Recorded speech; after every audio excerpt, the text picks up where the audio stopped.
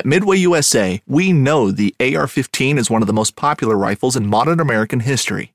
Known for its modularity and widespread use, it's often considered essential to any gun collection.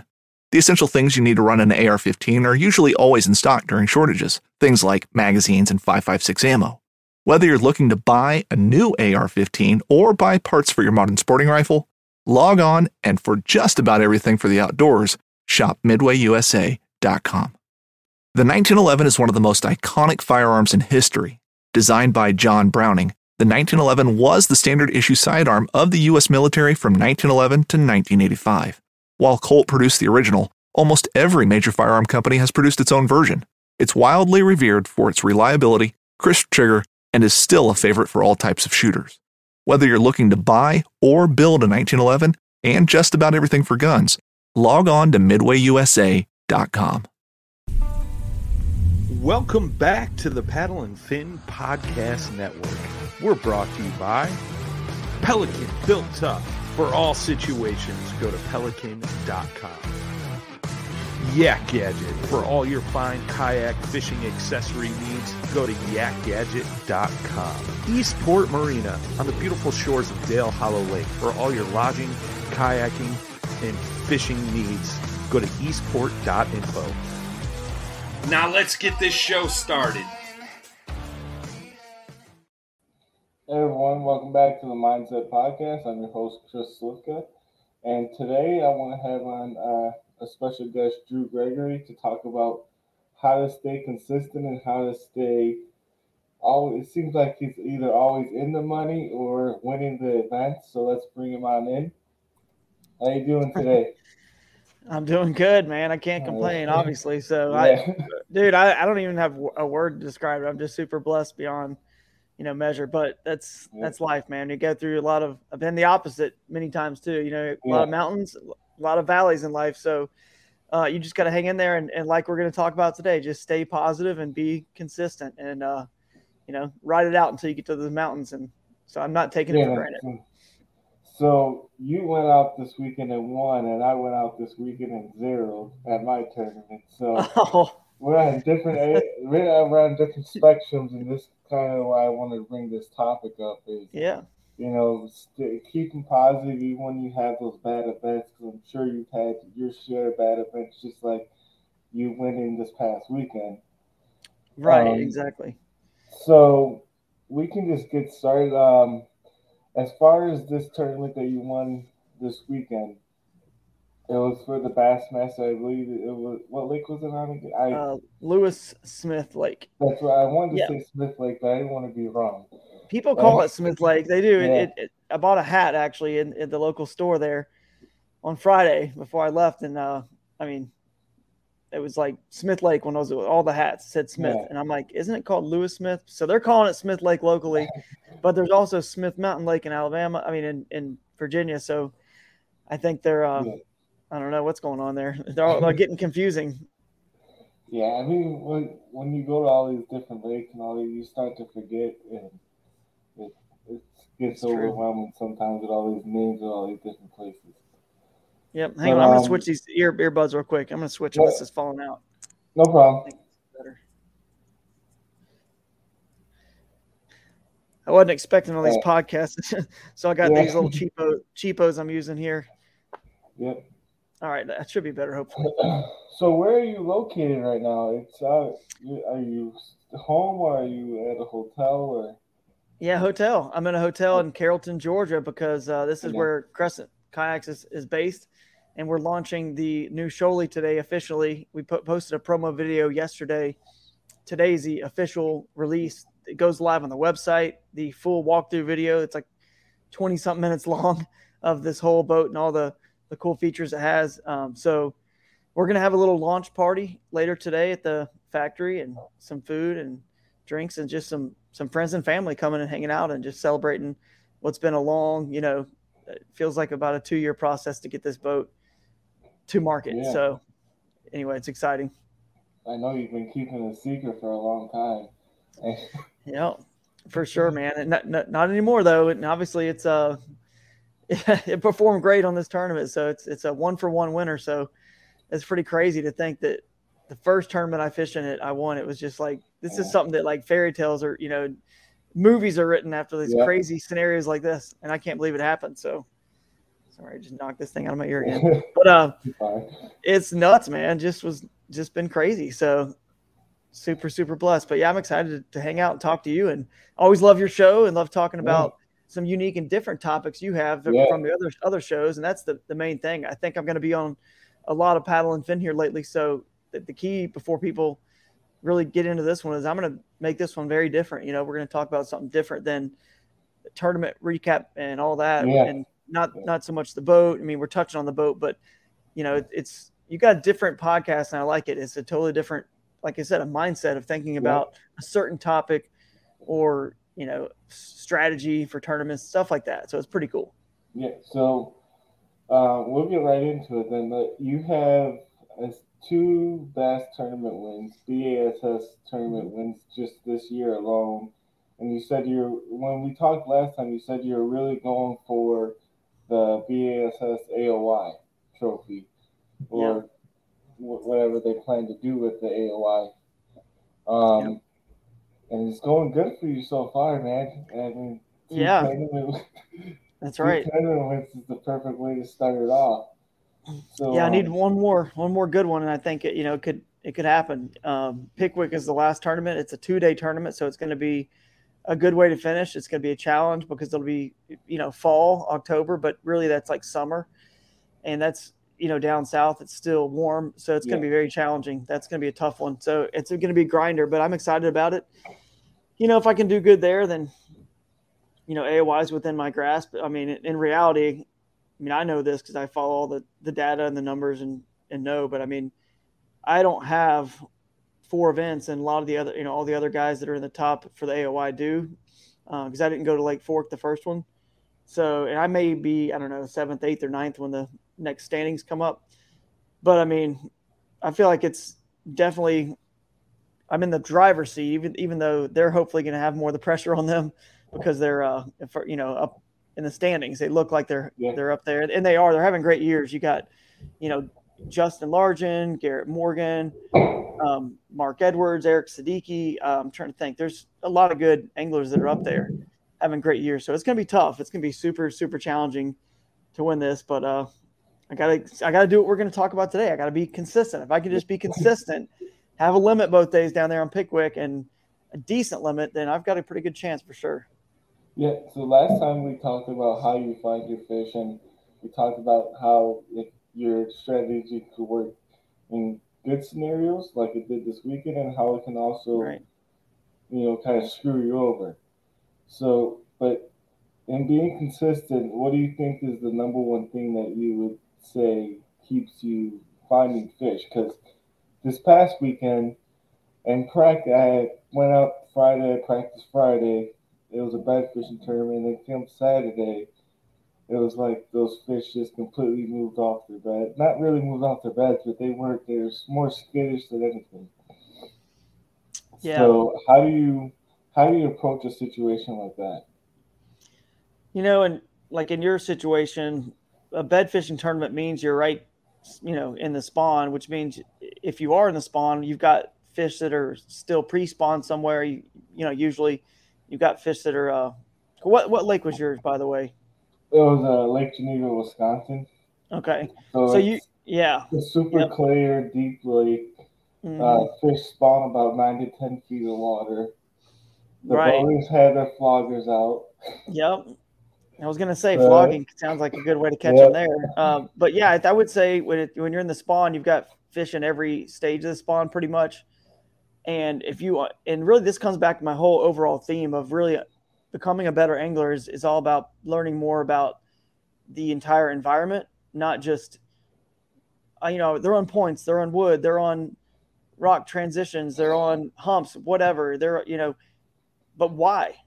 Like if you don't know, anglers know like, oh, there's a good dock bite. Yeah, but why were those fish on the docks? If you start learning the why, you're going to be able to kind of follow the fish as they move, around, and or have a good game plan where, you always want to have an out. And so, and then this tournament I fished was a perfect example. I had I had to leave my first spot at 9 to get to my next spot by 9:45. I wanted to give myself at least till 9 o'clock at the first spot. I wanted to have an out because I thought, if it's happened at the first spot, I can stay. If it's not, I need another place to go. And in this situation, it happened to be the second place to go was where I really felt had the most potential.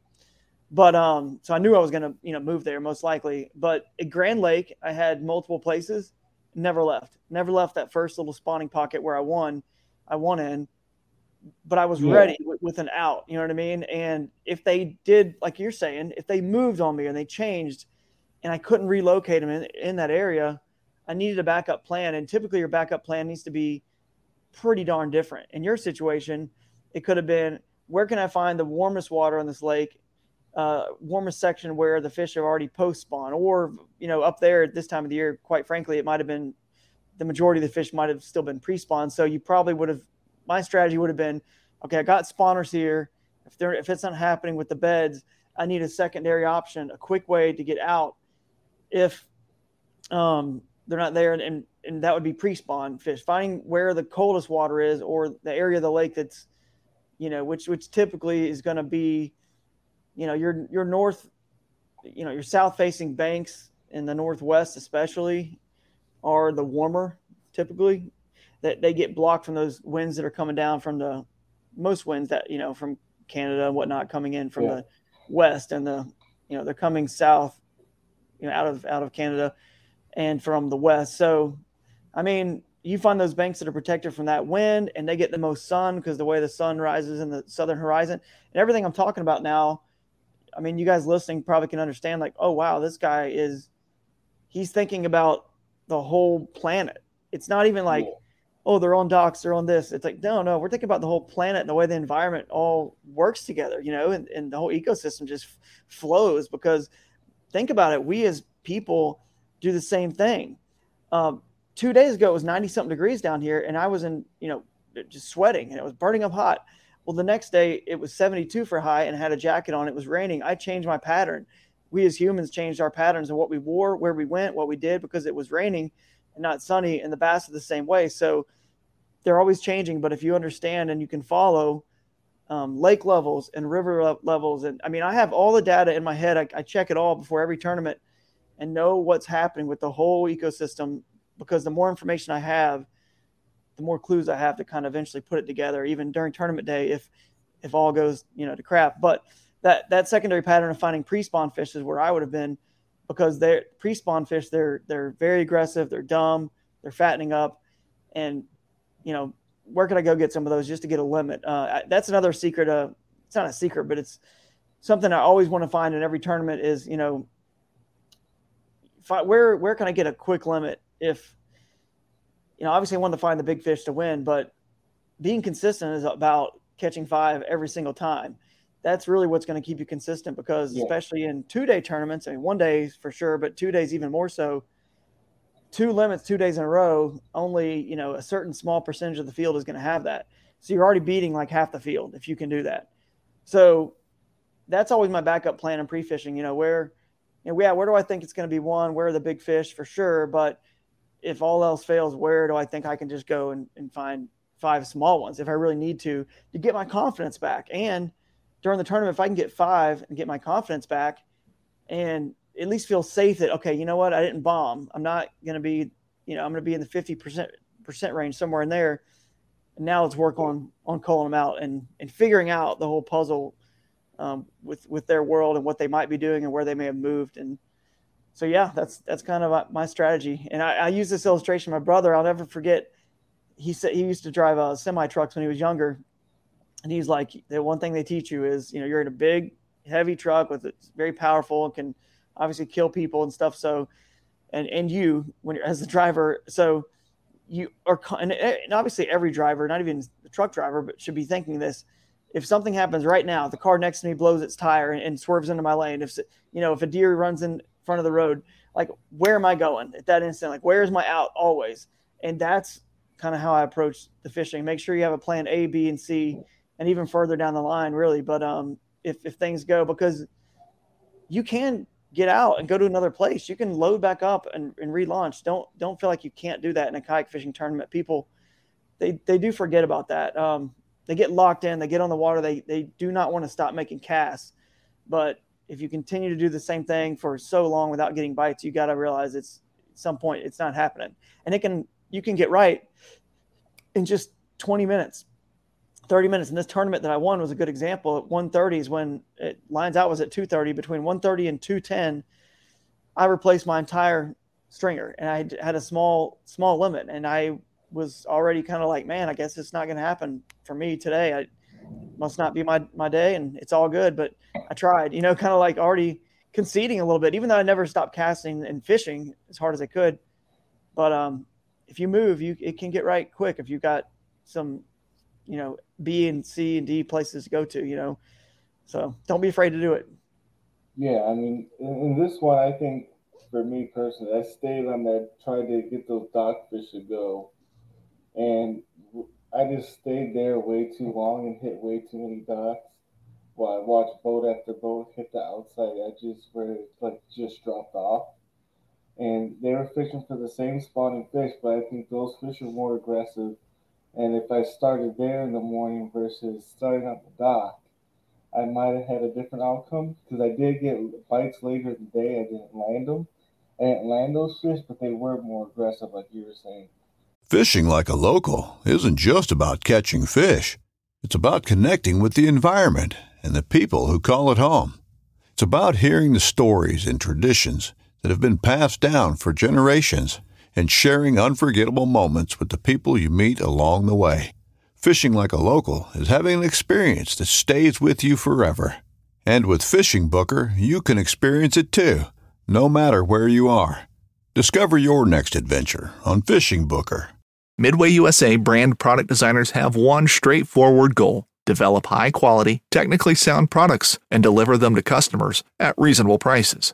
If you are immersed in the shooting sports industry and pay close attention to every single detail, you know our products are built right and stand up to everyday use. Who has shooting mats and range bag systems to hunting clothing and just about everything for the outdoors? Log on and shop 24/7 with super fast shipping. MidwayUSA.com. Yeah, there you go. I do believe, like you said, have a plan B, possibly plan C and D also, depending on how long the tournament is. But yeah, that's some great information, though. Yeah, and it's key if you got multiple places, by the way, you may want to go to the one that has your spot, if you will, your spot where you think you're going to catch them is close to the access. That way, if it doesn't happen, you can get out quick. You don't want to go to the spot that's necessarily a really long motor or paddle first, because I mean, if you really know it's going to be the spot to win and you don't need a B or C or D, then sure, because that 30 minutes before lines in, you do have time to make some ground, and get 2-3 miles down the lake or wherever, or the river. But I always like to go to a place where I can get out and move, unless I'm just super, super confident on what's happening. Because then, the other thing you can do is you could go to a place that has a long time to get there last thing in the day. But if you do it in the middle of the day, it doesn't make any sense. If your spot B has an hour to get there on the water and an hour back, so once you go an hour there, you're probably never coming back. You're not going to go waste an hour of your day. So always end there. You always want to end there or potentially start there if it's not too far away. If it's 30 or 45 minutes, well, then you could almost be there by the time the tournament starts, and all you're wasting is that 30 or 45 minutes on the way back to get out, and that's it, not times two, if that makes sense. So there's a little strategy like that too on which ones to go first. The other thing you got to think about is which one of these spots do you feel has the potential to get pounded by bass boats or other kayak anglers first. If you found a place that you think, I don't think anybody else is going to get here or go here. I don't think anyone else has found it. You didn't see anybody else there. You could certainly take a gamble and leave that one for later in the day. That way those fish are fresh.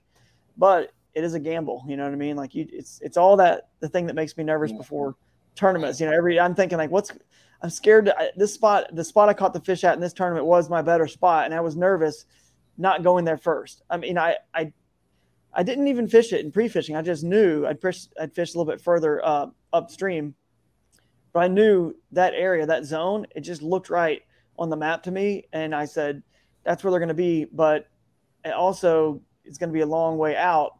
So I don't want to waste all that time, getting out to go to the other spot. So I went to that first location because it was going to be quick to get in and out. And then I could move to that second one and hope that nobody had been there and kind of found those fish and been, beating up on them. And if they were there, like I thought, hopefully they would be. And I just happened to be right on this one that there were some big ones in that area. So that just comes from experience and looking at maps and just kind of being able to just sort of know.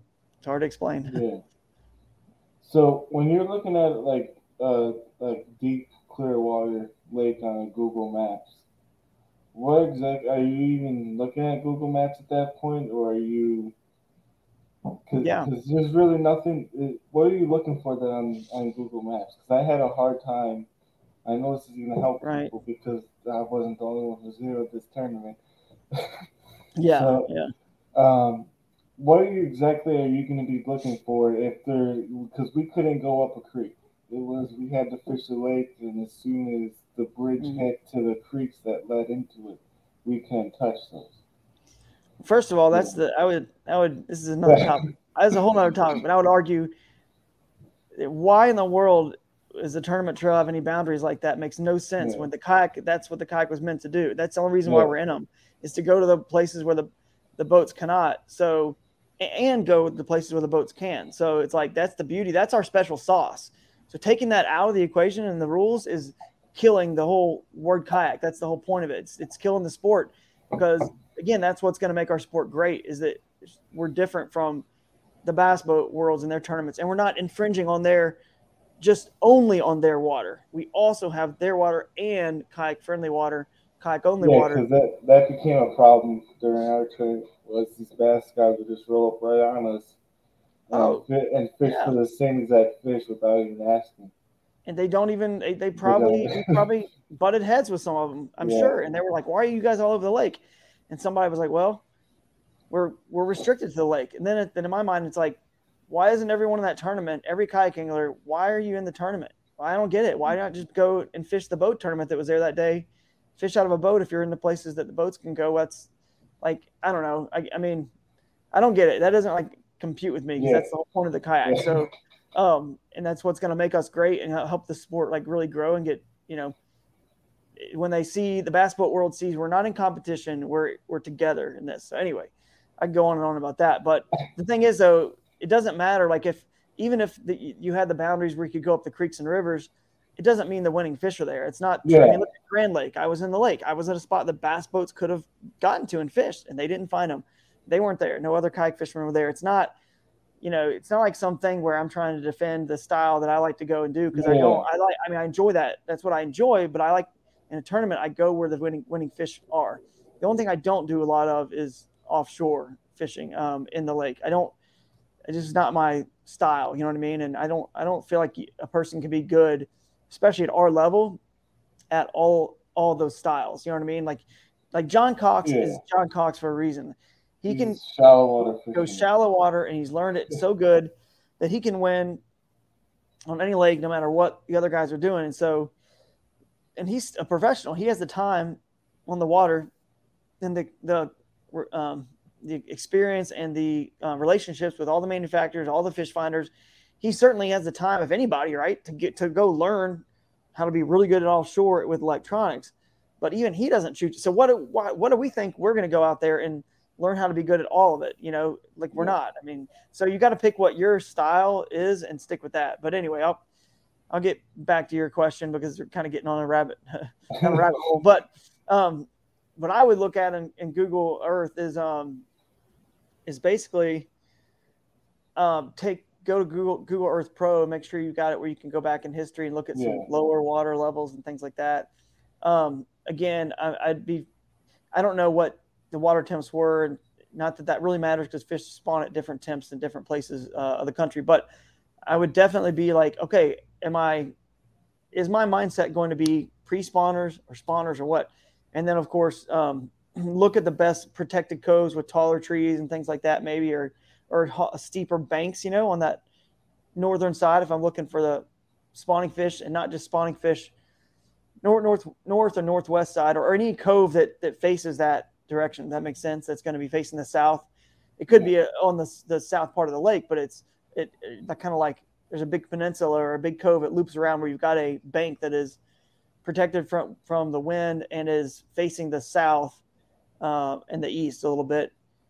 Technically, I would have gone and kind of tried to scout most of those, because if the wind were to pick up for spawning fish, you're good to go because you got wind protection. You know what I'm saying? Because it's hard to sight fish, when it gets choppy.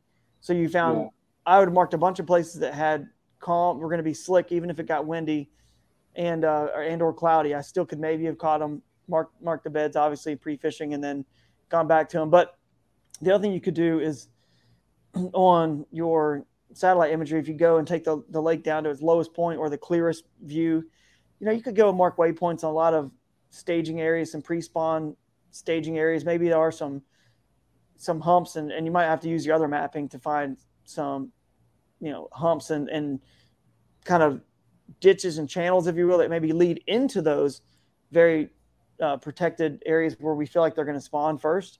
So, if they're going to spawn there, it's just you work backwards. If you think they're going to spawn on those banks first, the ones that were protected and facing that south, then they got to come from, the fish that are living offshore have to come from, out in the middle of the lake. So you can intercept them and find them, work backwards, almost, and intercept them. And just that's kind of, I guess, what I would have done. I haven't seen the lake, so that's kind of tough. But without seeing it, that's what I would have done. And obviously, it feels to me like are they hitting top water up there yet or not yet? No, there was a lot of them were caught in that 9 to 10 foot range. Okay. The top winners, the guy who won caught him in 20 feet. Okay. But he's also he knows the lake very well. So he might have been fishing for pre-spawners still that were. He might have been.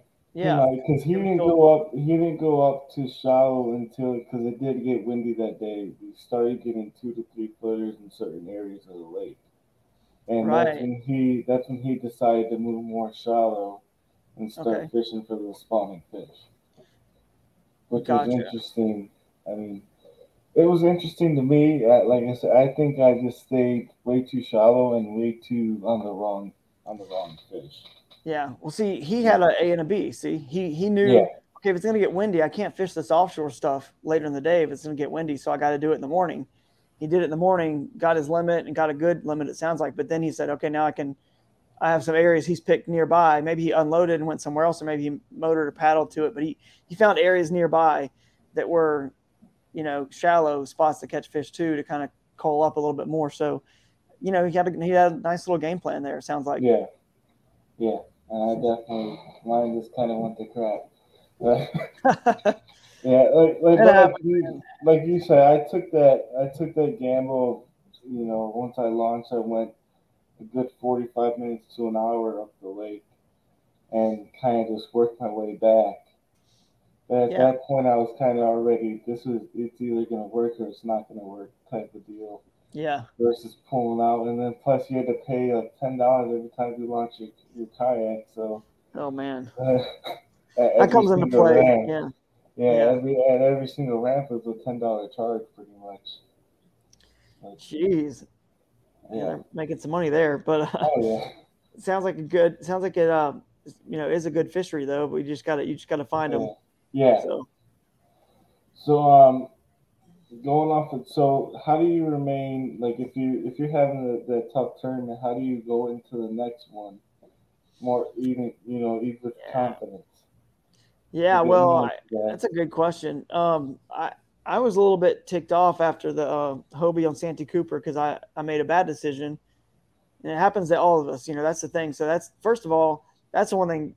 Everybody who has a tournament like you did, like I do, we all do. You got to remember, team sports are like Tiger Woods, for example. He didn't make every cut. But even when he was most dominant, he didn't make every cut. Now he made most of them, and he won a lot. But we're talking about the 0.01% of the 1% in someone like Tiger Woods, generational talent. So if he can't even make every cut, then what in the world are we supposed to expect of ourselves? You always are hopeful and you want to, I go into every tournament, expecting and wanting to win, of course, but in the back of your mind, the reality is, okay, it's not always going to happen. And so therefore you don't beat yourself up too bad when it happens, because, the next one hopefully is pretty right around the corner in a few weeks or a month away, for different people, and you can forget about it because it just happens. I mean, there's so many factors, because we're not, golf is one thing. They're dealing with wind and weather just like we are, conditions. But imagine now, like, it's not just about can you hit the ball accurately and gauge all those wind and the weather and all that, humidity and barometric pressure. And hang on, sorry, this fell out again. Because their ball changes the way it flies with different humidity and pressure. I mean, it really is so similar. And they're trying to hit a target, just like, every cast we make, we're even if you're offshore fishing, you have a spot you're trying to cast it to exactly, within a foot radius or whatever you're trying to. So, but obviously if you're fishing structure, then you're trying to hit a target. So now imagine your target is no longer this flag stick that where it is. It's a moving target. And so you have to have all the skill of, the golfer that has to, fight all those conditions to get a shot where he knows where his target is. And our fish is swimming around moving. I mean, we know where the structure is, but it's constantly moving. And now there's another participant involved. So you can't beat yourself up too much, because they do move, things do change. And, it's very hard sport. It just is. You don't see now, if you get into 3 and 4 day tournaments, a lot of the same names will pop up, because, by the time that many days go by, the guys that do have more experience and have kind of learned how to, kind of track down that moving target. Maybe they have a bad day one day, come back with a solid one another day, or a great day the next day. Next thing you know, they're up there. So, but anyway, you got to just stay positive, because it happens to everybody. So here's a good example. So it wouldn't have ruined my day, and maybe back in the day it would have, but I don't know. I just don't feel like I'm that kind of person where at the Airbnb with all the guys you stay with or whatever, you cannot let that get to you where you all of a sudden become miserable to be around and miss out on the whole beauty of kayak fishing and enjoying God's creation and being out there. Obviously, we want to do well, but when we don't, what's cool is that if people come back and just they have that understanding that it's just not always going to happen, so it doesn't ruin your whole life and day. If it is, there's something else you might need to work on, just with yourself. I'm not saying don't be like internally frustrated, and motivated and just fired up and ticked off, because I get internally very mad. Like at Santee Cooper, I was not happy that I could not figure them out that second day after I was 22nd out of 200 on day one, had a chance to get in the money. I'm 3 spots out of the money, and I took a gamble to go explore the swamp in a whole other area, and I should have just stuck with what I did the first day. But anyway, you can't. I get internally super mad, and I just feel like if you let it motivate you and positively, I get internally mad and more of a positive mad and a motivational mad, which is what I think caused me to kind of really go in this flurry here lately, because I was more determined than ever to not let that happen again, and turn it into a positive, and do not let it bring you down the rest of your life, or at home with your family or with your friends, because that's the thing where I think at that point that the sport and the fish have really gotten to you, and you're getting beat more than you even realized. Then it's not working to a positive anymore. It's eating at you're becoming bitter. You're beginning, it's not fun anymore. It's not fun for the people you're around. It's not fun for you. So you got to really kind of learn to control that part of it, because it's just an individual sport, man. It's hard. You're not going to do good all the time. It's super hard. I mean, being in the top 30 or 40 percentile even of tournaments consistently the whole time is tough. So there's going to be some 80th percentiles in there too, and some or whatever. I don't know if is 1 percentile good or is 99 good. I can't remember what it is in this term, but you know what I'm saying? Like, yeah. I mean, I kind of already forgotten about it. I had that drive home, but I went to Brian's house after because I had to drop off his battery and stuff. Yeah. He stayed at his house. Just talked to him about it. He's like, it's a tough lake. Just got to forget about it. Go on to the next one. Yep, and learn. I mean, that's the thing. Yeah. And I know Polinick has that's what I'm trying to do. That's why I'm here talking to you about it. I'm trying to learn like what could I have done different, or not necessarily mad at myself, Right. but more of a like, okay, well, if we go here next year, how do I approach this differently? Yep, that's what he says. I think Polnick says it, and other people say something similar, and I agree. You either win or you learn. Yeah. And really, if you win, you're probably learning too. But basically, anytime you're not, and winning in fishing really is just, whatever. Cashing a check pretty much could be considered winning, I guess.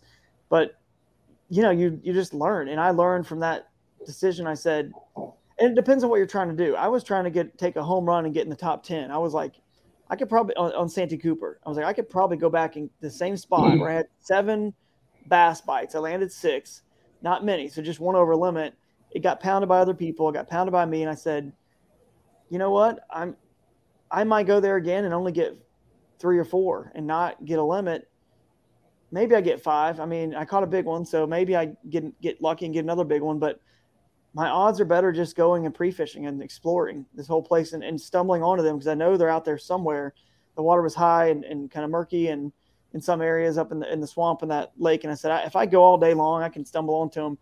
And I don't think I made the wrong decision. I mean, in hindsight, it did not work out. I still stand by the decision, the thought process, but that just goes to show you can even make the right decisions with fishing, and you're not going to get the result you wanted, because it's a moving target. It's tough. And you just got to understand that is the game going into it. If you understand that, then you're not going to be that just like frustrated and down. But anyway, the point is, you learn. I mean, you got to take what those times you don't do well and learn. And that's what I did. I said, you know what?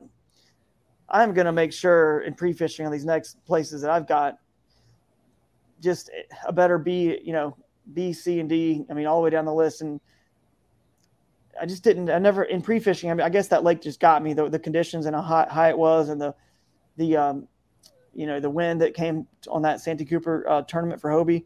And I did not really have obviously I didn't have a good B or C or D, because why would I have gone pre-fishing and just totally gambled on new water, right? If I had a B and C and D, I didn't. So that was where, the pre-fishing, I just never found it. And sometimes that happens too. Like, it just happens. Like, you can't, sometimes it's easy to say, oh, have an A, B, C, and D, but sometimes you can fish for 3 days pre-fishing and you can't even find an A. And that's happened to me before too. Or, not let alone a B, C, or D. And that's okay. I mean, I tied for first at Pickwick and lost via tiebreaker on fishing water that was brand new on tournament day on KBF Trail Series last year. And I did because conditions changed on us and it flooded. So there was no more A and B that I had in my mind, because it was all just chocolate milk in those areas. So sometimes you can go into a tournament with no A, just going and pre-fishing, and you can still, and that goes back to on that Friday when it flooded the way it did, that goes back to our whole beginning of this conversation. Do you understand this world and this environment and this fish and what we all have a priority? And one day I need to do like a little seminar. There's a priority list. I don't know what it is, but I can tell you this: if I'm, cold, or like so cold, like a frigid cold, right? I'm not worried about food at that point. My body, I'm focused on getting warmth, and then I'm going to worry about food, right? There's like a priority list of all these things, that I'm going to get this before that to survive, right? And fish are the same way. So when it flooded on Pickwick, and I understood the whole, the environment. Okay, well, now where are they going to go to get out of some current and protection when the waters rose in the rivers there? Well, they got it because they don't want to, be in that heavy, swift current. So where could they possibly pull to? And I found a spot, again, just kind of like on the map where I thought they would be, and I went. But I also had an out. I knew that I could get to this place pretty quick. If it doesn't work out and they're not there, like I think, I can go and just keep practicing, all day long pre-fishing and maybe stumble onto them. But that's kind of, that's kind of just the mindset, man, right there, is just trying to piece all this together. And it's why we love this sport, dude. It's the whole reason we love it. It's hard to figure out. Every day is a different day, I feel like. Yeah.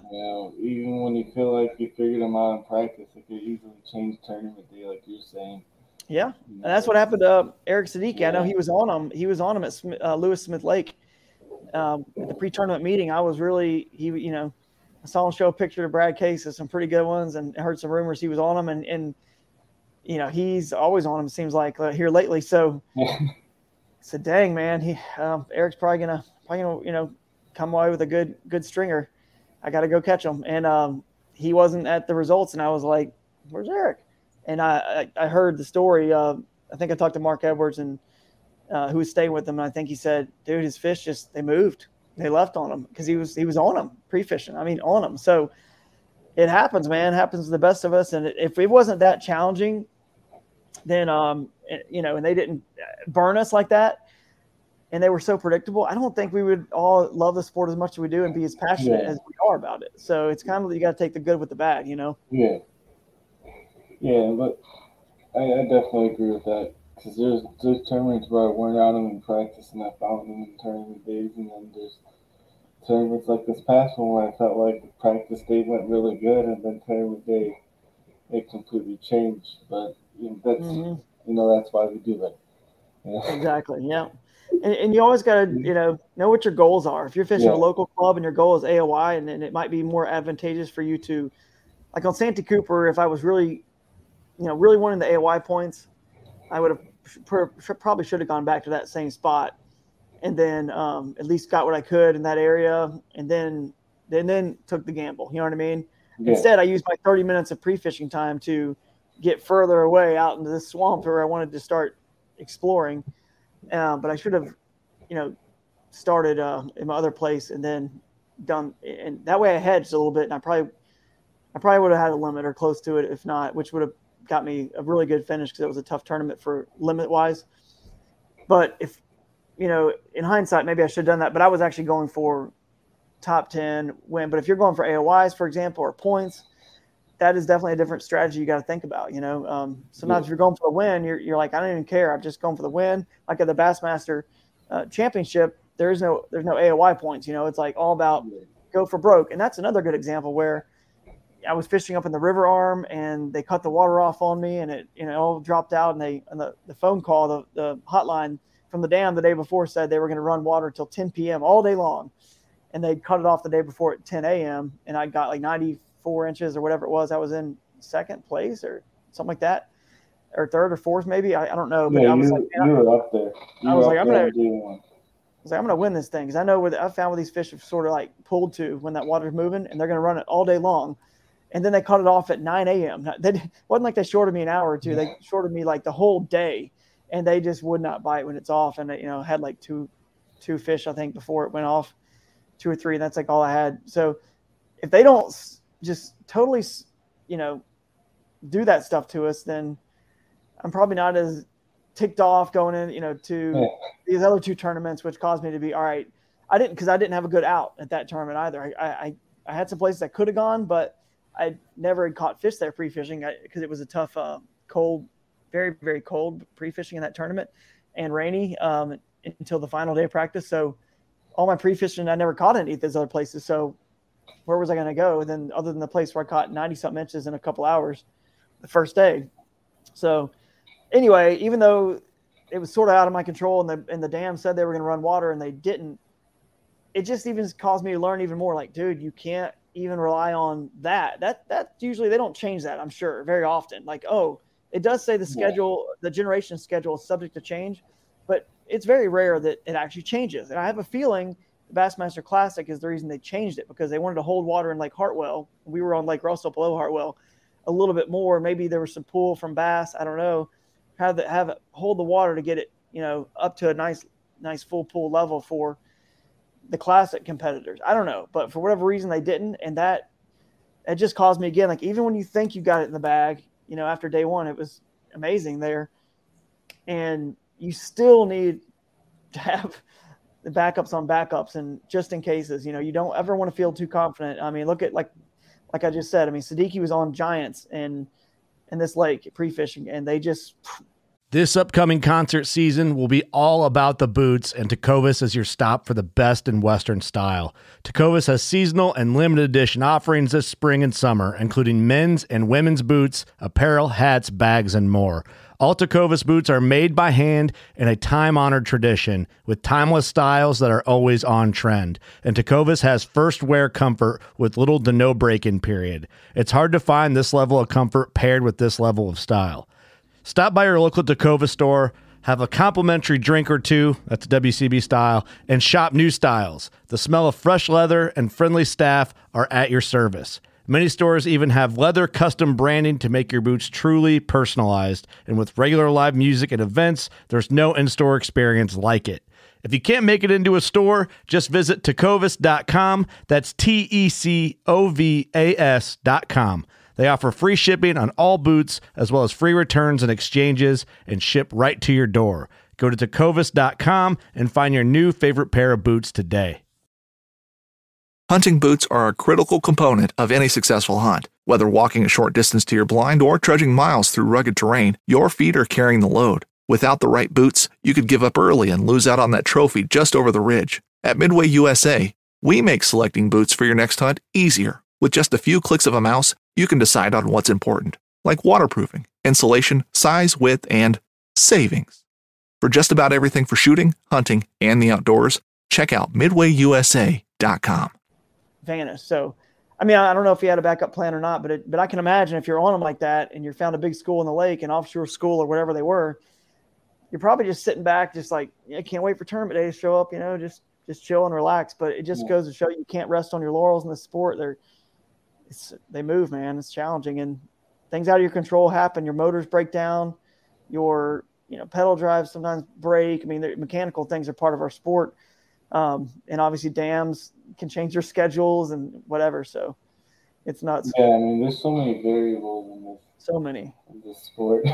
So many. But, I love it though, man, because we can never figure it out. Yeah, the people looking out from the outside in, I don't think they really grasp it. Like, I try talking to people who don't fish at all and who know nothing about tournaments, and they're like, well, man, you got these couple sponsors and stuff. You should really just go catch them, huh? Like, it's not that easy, man. No. It's not that easy. It's not. I mean, it's not. That's the thing, too. I'm sure, and I was talking on another podcast about this, I'm sure that somebody or people out there in the kayak fishing world looked at the leaderboard and saw that I won, and they were like, oh, Drew Gregory won again. Man, I bet that was easy. It's like, dude, if you have any idea, I had nothing at 1:30. An hour before the tournament, I was 20, who knows, probably middle of the pack, 20-something, 30th place. I wasn't anywhere. Nothing. And if I don't get to that spot in time, or I miss one of those fish, I'm 19 3/4 inch fish culling out of like a 15. That's a giant cull. That's giant. So I had two of those big 19-inch fish in this Lewis Smith tournament, 19 1/4 largemouth as well. So, man, if I just missed one of those, that big largemouth was hooked barely with one little hook in its mouth with the whopper plopper. And I saw that when I was bringing it in, real clear water, and I turned it, I kept turning him back and forth a couple times, hard turns where that bait would get, another hook would get in his belly. And I was lucky enough that strategy worked. And that's just something you can do. Again, that is such a little thing with experience. You know what I mean? Like seeing the fish is barely hooked, knowing what to do to get another hook in him or to get him in, whether it's just slow, if it's a single hook bait, whether it's just finesse fighting him the whole time, really good to really wear him out, and knowing when to kind of bow and give line. Or in my situation, I had the opportunity to, do the old method where you just sweep the complete opposite direction to get that bait back into him, to get a second hook, a second set of triple hooks in him. And it worked. But little things like that experience, man, like if I didn't have that experience, that fish gets off, right? We're not talking about the win. No one's saying, oh, it must have been easy for Drew. It looked like, he won again, because it never is easy. Never. I mean, never. Wins are so hard to come by. So hard. That's why people count wins as, like you said, cash and checks. There's always a win for the everyday tournament person. Yeah.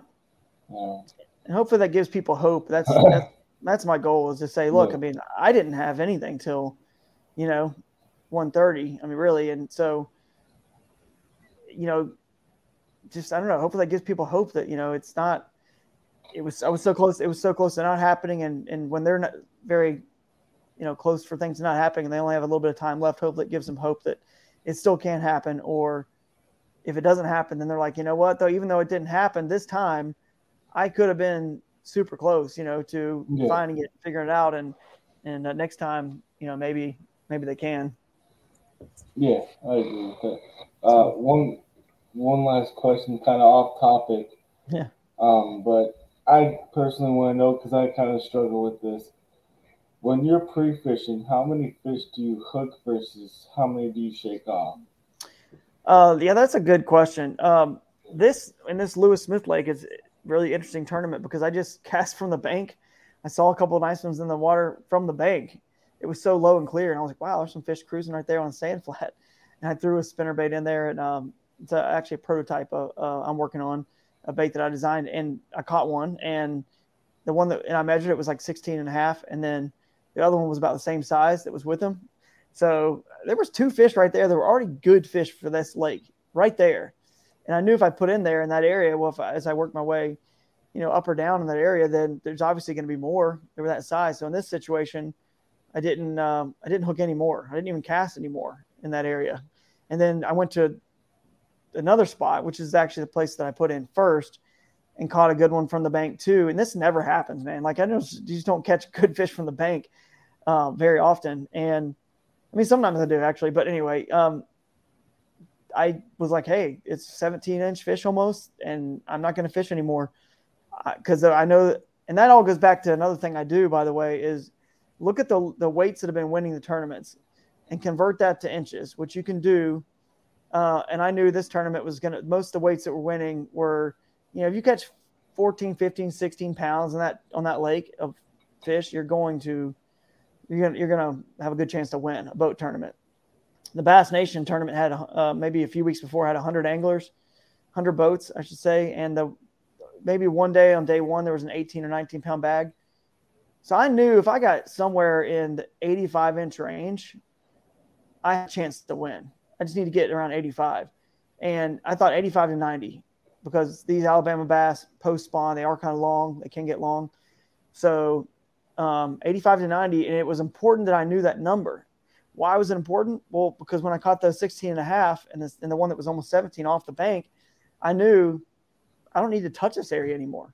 Because if I get 5 of those 16 and a halves, I'm at 82 and a half right there. And surely downstream or upstream a little bit from that, bridge, I can find some bigger ones than 16 and a half if I caught one from the bank, right? So I knew that the quality of fish were there. At very worst, if I get 82 and a half, I'm cashing a check. And I don't know if you got the standings pulled up, but I'm almost certain that second place, Chris had 89. I had 89 and a half. He had 89, but then it was, I think, Tim Perkins at 84 and a half. So let's say I would have went in there and just caught 5 16 and a halves. I would have been 4th place, probably right below Tim. So even if that, like, why do I need to go in there and catch a 19? You know what I mean? Like, I got 4th place fish right here, and potentially with just a 1 or 2 good ones in there, getting to 85, like I said, and 85 would not have won, but it would have got 2nd place in this tournament. If you take my 89 and a half out of it, let's say I caught 85, like I was shooting for 85 to 90, and Chris had 89, he would have won. I would have had 2nd. So I knew I pretty much had 85-inch fish in the area. So I didn't catch any more. So when I catch a few decent fish in that, depending on the lake, again, that decent depends on the lake, then I just stop fishing that area. I don't fish anymore. I don't really shake a lot of fish off, but if it's low and clear in the summers, I pull the bait away. If they're coming after, I'm burning a spinnerbait or a buzzbait or whatever, chatterbait, I see them coming and I see their size, I pull it away. I don't often have baits that have, cut hooks or I don't really throw a lot of soft plastics where I can not set the hook and shake it off. But you can certainly do it, but I don't know what the point is. Once you've found the size you need or not the size you need, which means you need to find another area. And once you're catching a bunch of fish that are smaller, like, man, you're probably not going to, you're probably not in that area. You're probably just going to be around small fish. You can, at some point you need to go, it's fun to catch fish. Yeah. I know. And you're thinking, well, eventually I'm going to get a big one, but if you're catching good numbers and your percentage of small to big is so disproportionate, I think you need to find another area and leave. So, but yeah, hopefully that answers that question a little bit. But yeah, it definitely does. It's something that I've always kind of struggled with because when we get out there and we fish, we want to catch every single thing that bites. But at the same time, you want to save them for tournament day, because if you hook them in pre-fishing, you're probably not going to hook them again on tournament day. Yeah, at probably least not. Fish. Yep, that's right. That's one. Your odds just went down a little bit from that one fish, potentially. Who knows? But yeah, it's a good question. Well, I've had you on for pretty much an hour now. It's been about 50 minutes. Do you want to talk a little bit? I mean, this is going to air probably 3 to 4 weeks from now. Oh, okay, cool. So gives us a little time between podcasts. I know you've been doing a ton of them that are going to air this week. Mm-hmm. Did you want to give any and talk about the Shoalie at all, or anything like that? Sure. I mean, the video will obviously be out by the time this airs, so you guys can go watch the full walkthrough video, which is it's going to be dropped here in about 30 minutes, but I believe. But it's an awesome boat, man. I mean, obviously I designed it, so I mean, I'm going to feel like it's awesome because it's kind of how I feel like I want things, but it's not even about me. It's like how I feel. It gives people the options, to put things where they want. It's not locking. It's not boxing anybody in. It's not like it's a complete open platform boat. There's definitely like structure and contours and a place for this and a place for that, but it doesn't box anybody in because there's so many integrations into this kayak. So there's a cubby, for example, for a fish finder. Your fish finder will recess in flush, kind of like you're on your truck, your radio and your screen, your GPS is in there flush. So it's not like back in the old days where you got a suction cup to your windshield and it's kind of clunky up there. Okay. Everything in this kayak is built in flush, but this is a big but if you don't use a fish finder or you don't use an Anchor Wizard, which is built in flush where only the handle sticks up, you don't use a Boondocks landing gear, or you don't use there's a few other examples. I'm trying to think what they are, but everything's flush. The catch board recess flush. Everything's built in, and if you don't use those things, it's okay because there's a secondary and third reason for them. For example, the Anchor Wizard recess is a cup holder. So if you don't use an Anchor Wizard, guess what? You have 2 cup holders, or you can throw your weights and hooks in there, whatever, on either side of you. It's the same spot where every cup holder is on every kayak. So it's not boxing you in saying, oh man, I just wasted space on this kayak. I don't use an Anchor Wizard. It never does that. It never does it. So if you don't use a fish finder, guess what? It's a cubby. For a lot of tackle boxes fit that size. I made it the exact size for lots of different little small tackle boxes fit there, or you could throw stuff loose there that'll hold stuff. You can put little tackle bags there that fit there, and it'll hold things in front of you. And there's also a iPhone holder right there too for selfies or live streaming. So it holds your iPhone right there, perfectly right at you. So if you have a fish finder there, then the iPhone holder is it becomes useless kind of because it covers it up, if that makes sense. So the point is there's other features and other reasons for things rather than just what we're kind of like showing off. Oh, it's a recess for this, or here's a cubby for that, or whatever. So it's pretty cool. Pretty cool boat. It's going to be really good. It's 11'10", 34 inches wide, like 77 pounds. So it's very stable, going to be great on rivers. Obviously, it's named after the shoal bass, and as unique and beautiful as that fish is and rare, I think this kayak is very unique and beautiful and rare in its own ways with all these unique features. It's got an interesting cam strap handle on the bow, which is I call it our cam track system. It's a Yak Attack gear track, a custom Yak Attack gear track on the bow, and it's using the 2 vertical tie downs, which are just the little things that your cam strap can go through for Yak Attack. And in that track, and there's actually a kind of a plastic handle molded into this 7-foot long cam strap. It's kind of, you have to see it. It's pretty cool. And so basically you can adjust that length of that handle, that strap, if you will, whatever you want. So if you want it to be just a handle, that's fine. And all the excess can go in the front tank well and all the excess of the strap. But when you get out of your truck or whatever, and you need to tow your boat to and from the lake or river, just extend that strap out into a loop. And now you got that handle and it's a shoulder strap for walking it and towing it. Or you can put it around your waist. You could use that as a wading belt in the river or creek or lake if you're just wade fishing and your kayak floats behind you. And then again, if you don't want any of that, tuck the excess in, or even cut all the excess off if you don't want it, if you just want to handle it there. But the beauty is, because it's on that track, you can take it completely off. And now it's just your rod staging groove on the bow of your kayak, and you could put a roto grip there, but it's already a channel, so you don't need to. But and there's several other bow rod staging grooves there, so your rods don't tangle into each other. But you can clean it all off is the point. You can put a spotlight on that track. You can put a GoPro on the track facing back to you. The whole thing is just super customizable. And the front hatch is a tank well. And on the lid, there's a rod saver like you see on bass boats, So you just clip that rod saver over the Velcro. Your rods are in your rod staging grooves right there. And then just put it in the back of your truck and go. Super quick. And then the inside of that front tank well is really cool because it's got internal rod storage. There's a couple flanges that you slide your rods in. And there's a couple grooves that hold your rod butts, and your reels are laying inside there. So you've got internal rod storage through that front tank well. It's not an open cutout internal to the hole. You could cut it out if you want to, but I like the protection that having those rods and those for lack of a better word, just those pipes that are inside there, and then your batteries fit in that tank well as well, which is, obviously meant to be in conjunction to that, on the other side of that wall is a fish finder cubby. So you just go right through with the drill, and that's how you get your wires and your battery right to your fish finder, hidden behind the fish finder in that cubby. So it's pretty cool. I mean, there's a transducer scupper obviously as well for the fish finder.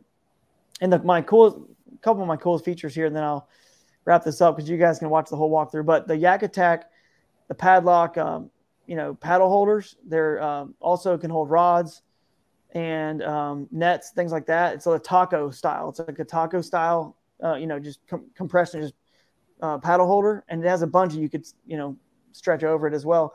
But compression will hold it in. So those are right here on their hips on the seat, on either side of the seat. So what's cool is, whether you're just looking to stay warm during a hunt or need maximum concealment, the clothing you wear can make or break a hunt.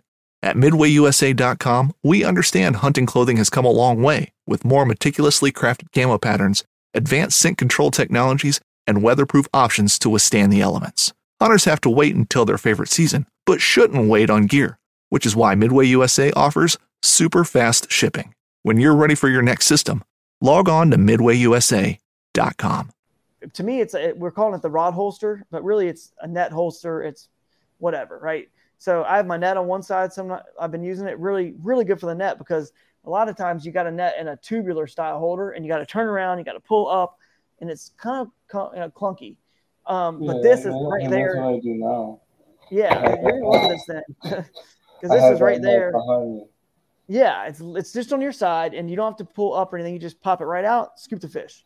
It's so easy. And the cool thing about those are they're laid back at a super low angle. So to be a good riverboat or good lake boat, when you're utilizing the kayak for the kayak's sake, going underneath dock cables and limbs and branches and trees, getting casting angles that boats can't get to, which is what I highly recommend, and why you're in a kayak. Those taco style, like I'm saying, is padlock paddle holders from Yak Attack. They're slanted at a very low angle back behind you. I'm talking like super low, like barely even angled up at all. So you can go underneath anything when you have rods and nets and everything in there, and things are just flush and low profile in this boat. And it's pretty cool. It's got a little recess for a line cutters right below your seat, and a hook sharpener stone that you can get on the website, Crescent's website as well, or line cutters. It's the flat mount. You can buy those anywhere, but hook sharpening stone that goes right there in the other recess. Again, these are little reminders to help you hopefully, catch more fish by, there's, I need to sharpen my hook. I just got stuck on that rock for a while. I was pulling it hard. And if you look at your hooks, a lot of times they're bent, they're not straight and pointy anymore. They get bent microscopically, just bent over, and they're not going to penetrate a big fish's tough mouth. So hook sharpening stone right there, you just boom, you're good. So there's a lot of cool stuff. I think most people though, they see that catch board recess, the fact that the catch board never has to move. It stays right there in that location where it should be, taking all your pictures. And it's amazing for tournaments. I tell you that. After fishing that tournament, I was like, this is so cool. I'd never even have to go find my catch board, put it there, and it's down low, recessed into the boat. So it's as lowest point as possible. So your fish flopping it's very hard for fish to flop up, that high and get out.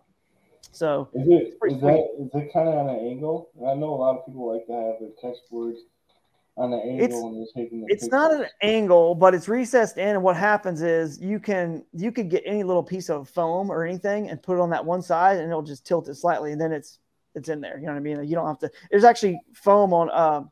There's a pad kit for this kayak that comes on it, and we actually have a measuring board pad kit where the catch board goes.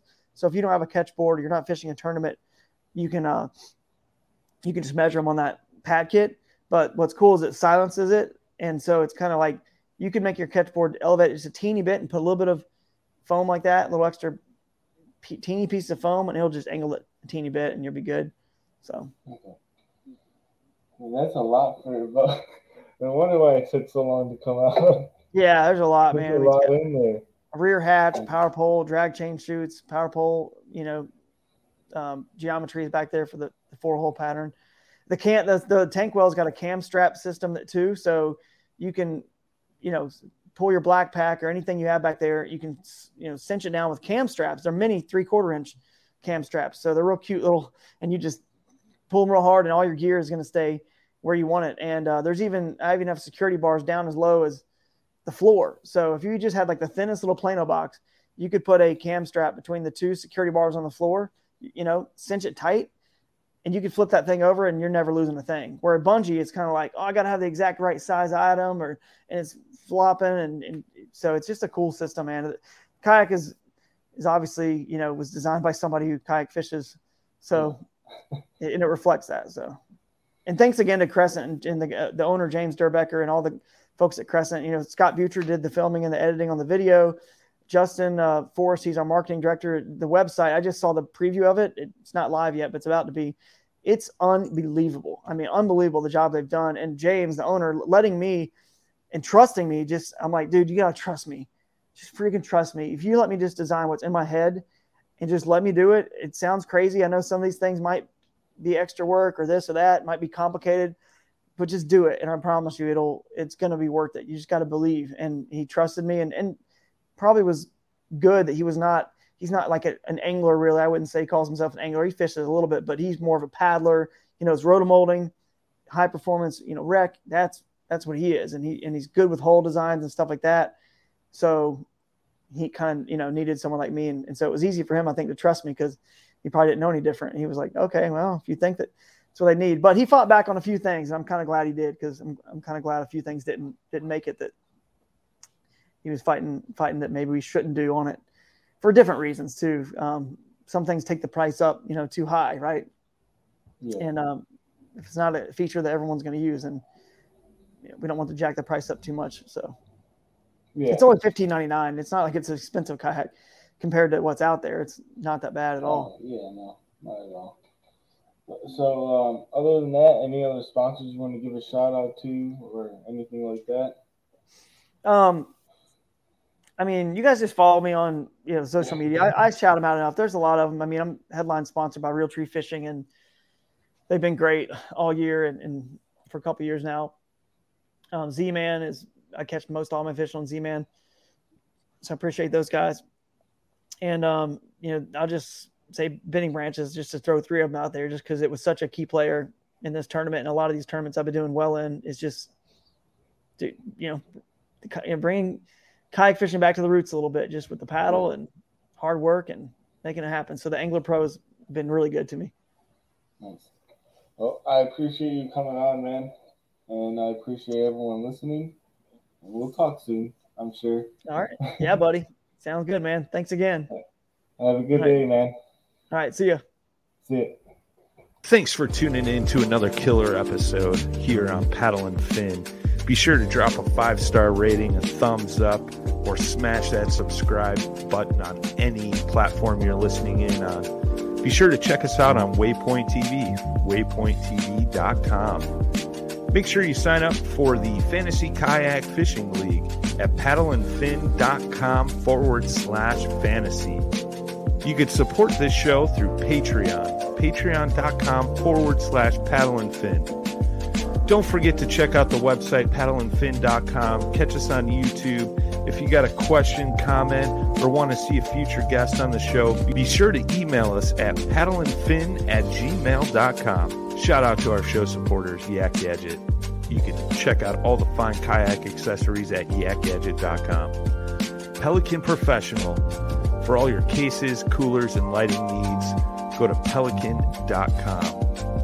Rocktown Adventures, your Midwest premier paddle sports destination.